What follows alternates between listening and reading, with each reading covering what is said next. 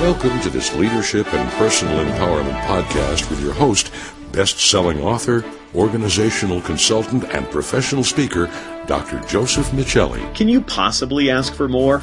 In a timely single issue of the Harvard Business Review, you have two seemingly divergent messages about customer experience design and what customer service really entails. The titles of the two articles are as follows: Stop Trying to Delight Your Customers, and Zappos' CEO Going to Extremes for Customers.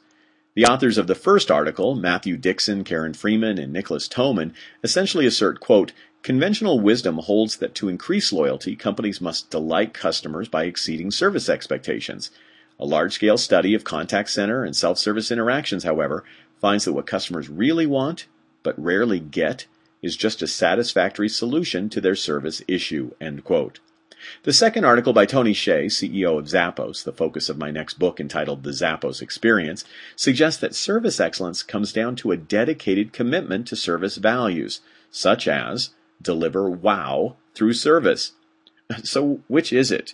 To wow or not to wow? Well, a closer examination of these articles results in a clear understanding that wow does not mean teaching your staff to do heroic things for customers. It simply involves helping them to be resourceful enough to get it right or make it right.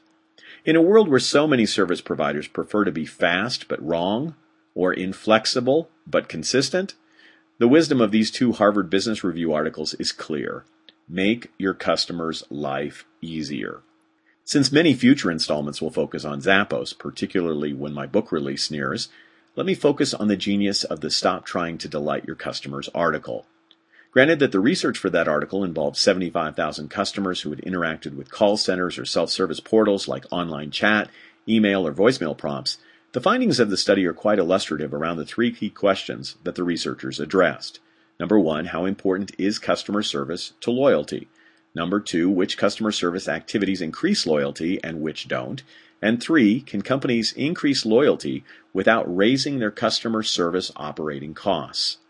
In a nutshell, the answers from the research are as follows. Delighting customers doesn't build loyalty. Reducing your customers' effort to get their problem solved does make them more loyal, and acting to reduce your customers' effort can reduce service costs. To save your customer unneeded effort, Dixon, Freeman, and Toman suggest that you don't just resolve the current issue, but also head off the next, equip customer service professionals to handle the emotional side of customer interaction, minimize channel switching by increasing self-service stickiness. For example, make changes on your website so that the customer doesn't feel that the only way to really get served is through a call to your call center. Use feedback from disgruntled or struggling customers to reduce customer effort, and empower and incentivize the front line to deliver a low-effort experience.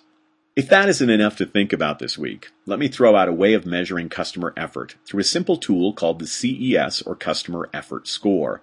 The CES is a single question to ask your customers. How much effort did you personally have to put forth to handle your request? Respondents can choose from 1 very low effort to 5 very high effort. In my next post, I'll compare the power of the CES to the more commonly used metrics of customer satisfaction, CSAT, and customer engagement, Net Promoter Score, or NPS.